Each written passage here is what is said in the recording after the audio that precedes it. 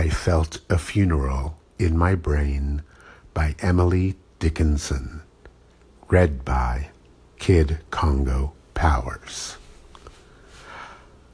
I felt a funeral in my brain, and mourners to and fro kept treading, till it seemed that sense was a break throw.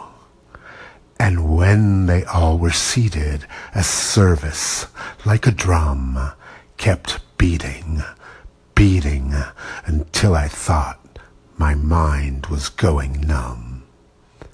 And then I heard them lift a box and creak across my soul, with those same boots of lead again. Then space began to toll. As all the heavens were the bell, and being but an ear, and I and silence, some strange race, wrecked, solitary, here. And then a plank in reason broke, and then I dropped down, and